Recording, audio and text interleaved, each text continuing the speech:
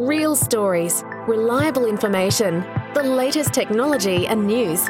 Welcome to the Plastic Surgery Hub podcast, connecting people with practitioners.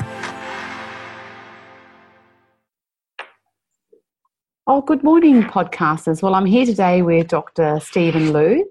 Now, Dr. Stephen Liu is one of Australia's leading plastic surgeons, and today he is the director of Shape Clinic in Sydney.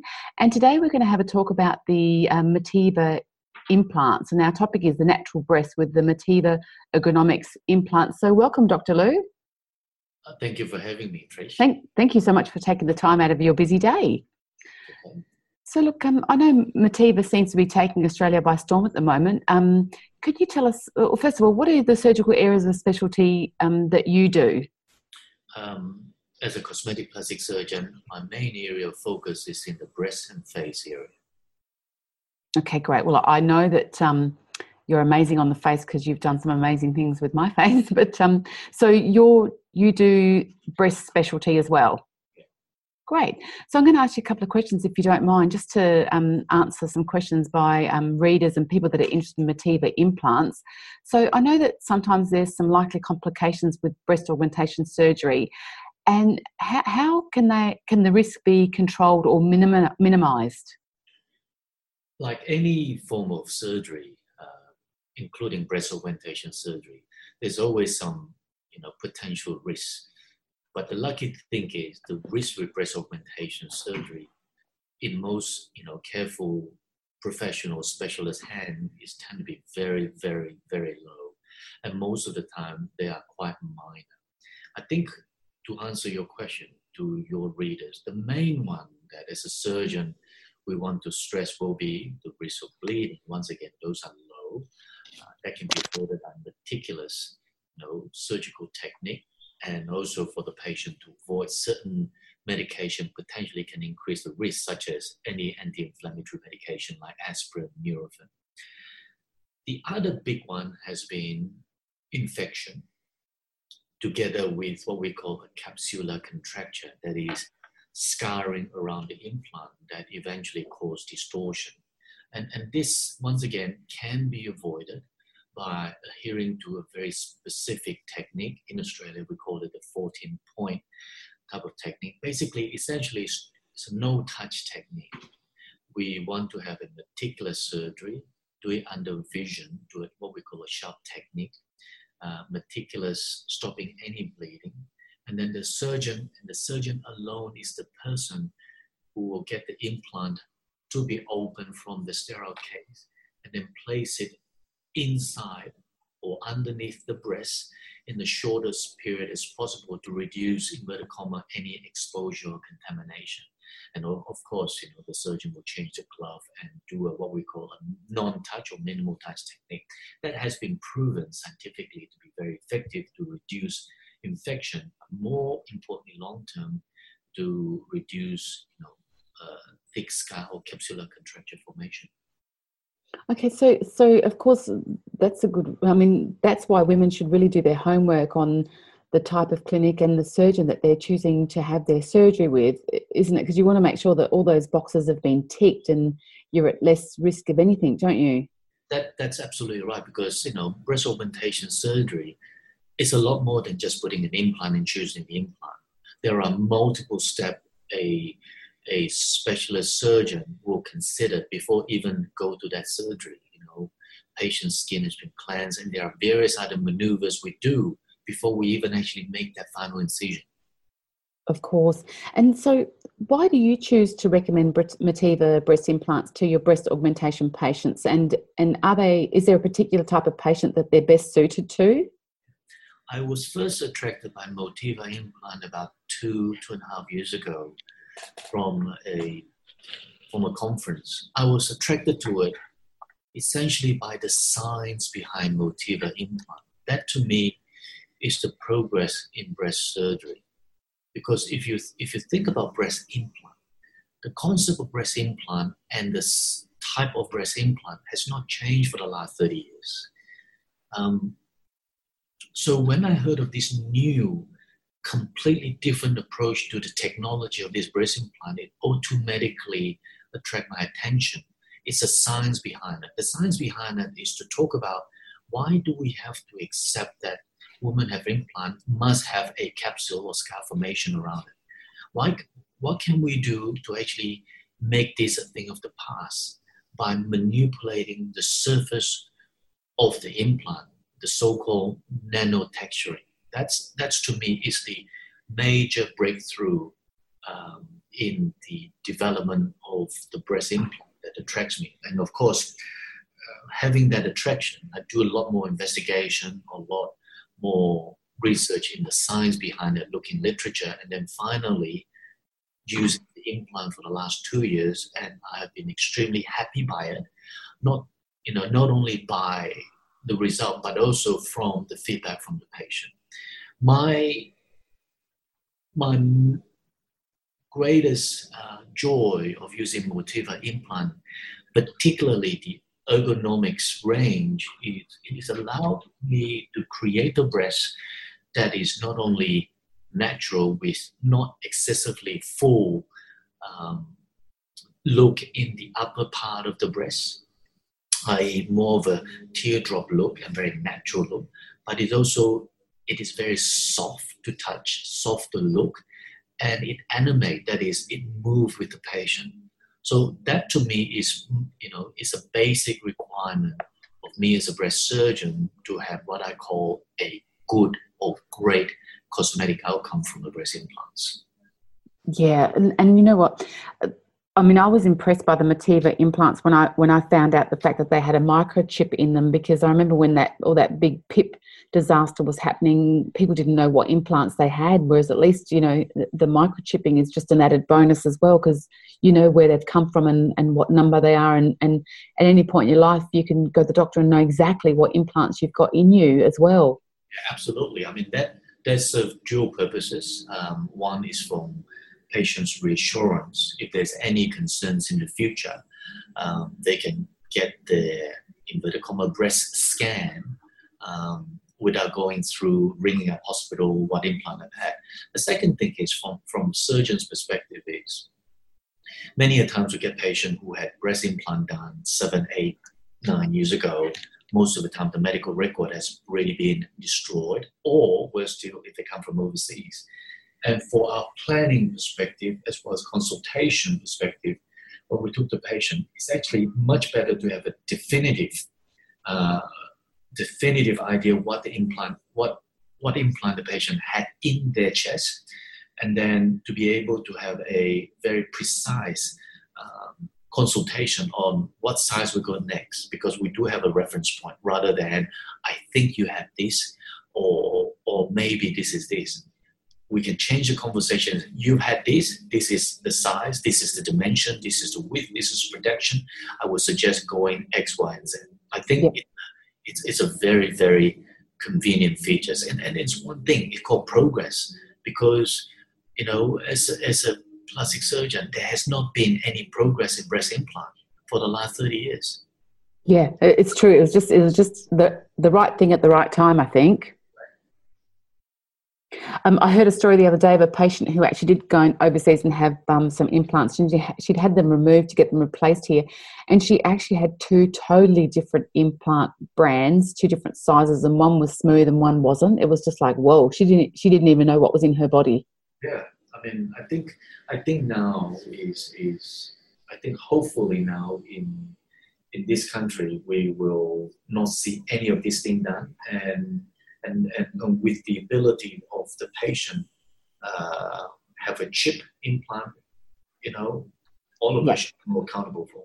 Yeah, totally. So what complications do the Motiva ergonomics implants avoid in comparison to traditional teardrop or anatomical implants? Well, I think when we talk about anatomical implant, by nature of all the anatomical implant we have in the market, they do need that degree of roughness or texture, severe texturing to the surface implant so that it will stick and it won't move. With anatomical implant, if it moves, then the shape of the breast will be completely distorted and looks quite odd. That's one of the requirements. With Motiva ergonomics, with its nanotexturing, it allows movement, but more importantly, with the type of gel they have, which is once again cohesive or the so-called gummy bear, but it's a softer type of gel. It allowed the distribution of the gel in the lower pole simply from gravity. That itself automatically create a teardrop shape, hence a very natural result when you look at the patient 3 months after surgery. Because it is a round implant, it doesn't really matter if it rotates. So first of all, using ergonomics, Motiva ergonomics, you avoid the risk, you completely eliminate the risk of rotation from a classical teardrop, but get the benefit of a teardrop appearance.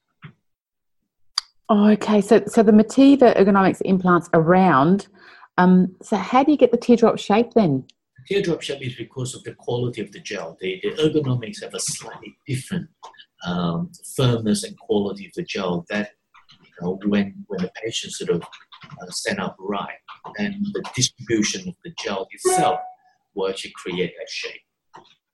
Okay, right. So what technique do you use with the Motiva ergonomics implants to help to achieve that soft, natural look? So, I mean, the technique is almost the same as what we do with the classic operation, because it is not a teardrop implant. It does allow me to have a little bit more of a leeway in terms of the exact fit of the implant. So with the ergonomics Motiva, I tend to create a pocket that is just slightly larger than the implant to allow a little bit of movement, which simulate a natural breast without the risk of any rotation. Okay, so because I know we've had that talk lately about the the complications and the risk of cancer and all that with that implants can cause. So can breast implants cause an increased risk of cancers or other lymphoma? And if so, is there anything we can do to reduce the risk there? I think this is very, very good question and a very current question. This is the most highly discussed phenomena among plastic surgeons who does a lot of breast surgery.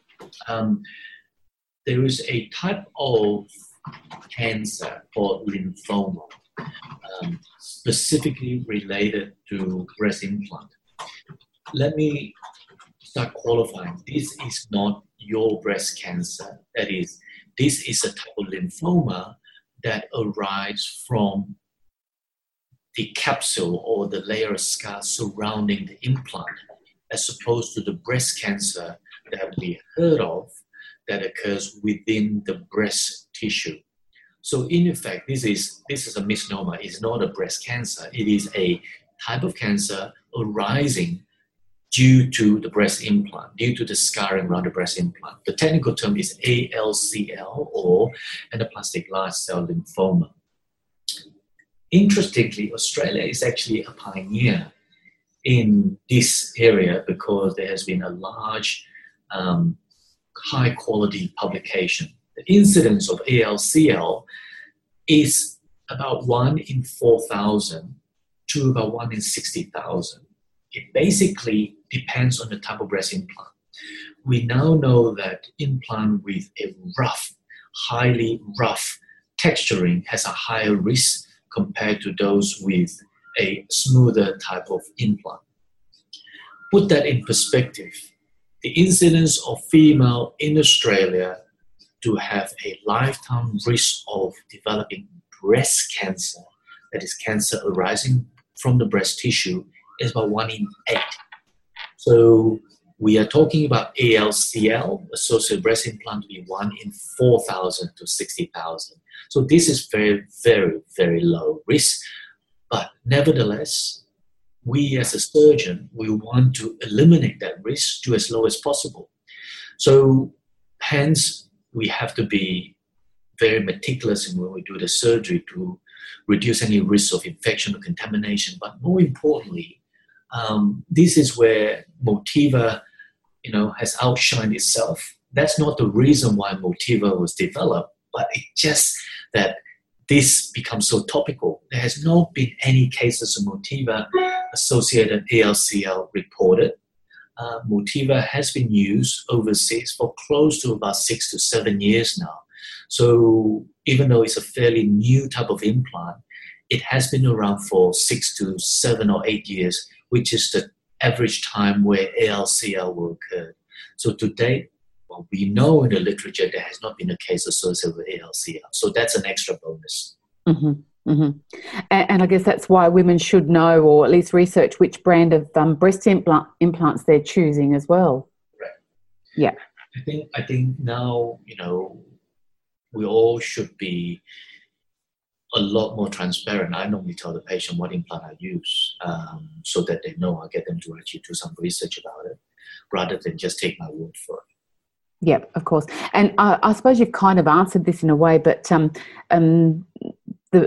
do you think the Motiva Silk Nano Surface helps reduce complications with breast implant surgery? Yeah, I think this is a very good question, because, as I said, this is the main reason I chose Motiva is from the technology. Because it's nano texture, it is still a rough implant, but when you look at it, you wouldn't have thought so. That's because of the nanotechnology. It does regulate. The cell involved in creating the capsule, which is a fibroblast. Fibroblast is a cell in our body that laid out collagen. Now, there has been some histology, high-grade histology, looking at the activity of the fibroblasts. It's been shown that with Motiva, because of the fine-tuned adjustment of the texturing, it actually put the fibroblasts actually at rest, and it is functioning rather than sitting dormantly. So that's one of the reasons why we see lack of capsular contracture in Motiva from all the literature today. Yeah, and look, as a patient, I mean, you really want to, you want to minimise the risks as much as you can on your side, just by picking the right implant and picking the right surgeon, hey? Right. Absolutely. Yeah. Like, why would you say that women thinking about breast surgery should come and talk to you?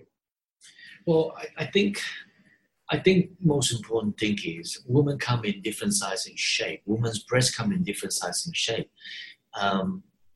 And apart from, breast implant is a lot more than just putting the implant in. When I've always said, when you enhance the breast, everyone can put the biggest implant in.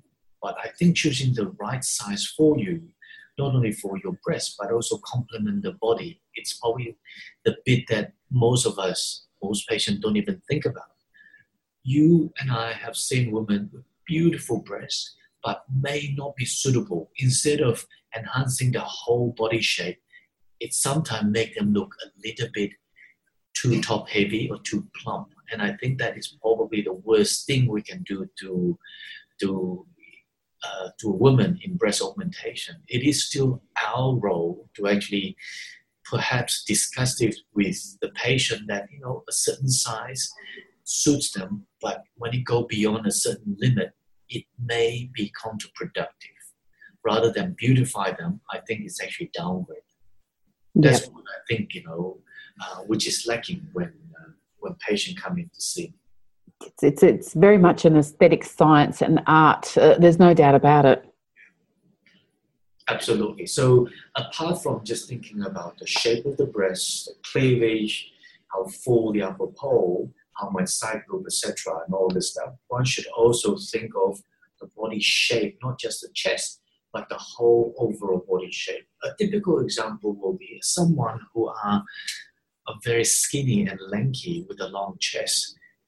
It does not make sense to give them with a full round breast because it simply doesn't complement. You might as well give them something that complement the elongated look, and choose an implant that will create more elongation rather than just too much side boob. Yeah, and I suppose when someone has a consult with you, at least you can, because someone might come in saying, "Oh, this is what I want," but once you explain to them how that's going to sit on their body, they might think, "Oh, okay, that's not the look that I'm after, even though that's what I thought that I wanted. This is what I want. So, I mean, at the end of the day, it should be a two-way street. It's a conversation between the patient and you. They will tell you what on their wish list, and if that match the surgeon aesthetics, then it's a win-win situation. Otherwise, if it is not, then it is my responsibility to discuss this so that they can end up with something that will look aesthetically ideal for them.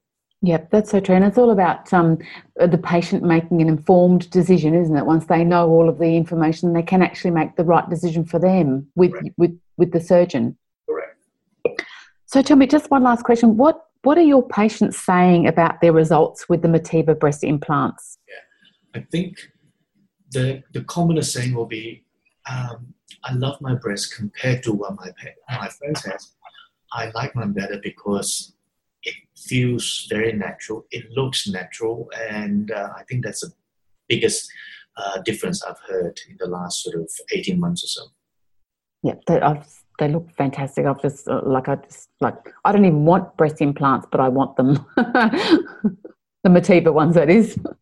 Yes. Yeah. Oh, that's awesome. Well, thank you so much. That's been a real that's been really interesting today, and great to hear that it's. And I mean, we all know this, but it's definitely it's a two-way thing. You've got to discuss with your surgeon what's right for you, and it's not just one implant for everyone. It's whatever you want. There's a different implant in the Motiva range that will actually work better for you. And why not lessen your risk of anything going wrong, really? Yeah, absolutely. Awesome. Well, thank you so much for your time today, Dr. Lou. Thank you for having me, Trish. Pleasure. So listeners, if you would like to see Dr. Lou, you can get in contact with him at Shape Clinic. Be warned, book well in advance because he's very, very busy. So if you look him up online, shapeclinic.com.au. Otherwise, drop us an email to info@plasticsurgeryhub.com.au. Thanks so much, Dr. Lou. No problem. Thank you so much. Bye-bye. Bye-bye. The Plastic Surgery Hub podcast, connecting people with practitioners. For more information, visit plasticsurgeryhub.com.au or email info@plasticsurgeryhub.com.au. The material provided in this podcast is general information and does not constitute medical advice, nor is it a substitute for consultation and advice from your own practitioner. It should not be used to diagnose or treat any medical illness. Any medical or surgical decision should be made in consultation with your own doctor or practitioner and not based on the materials provided in this podcast.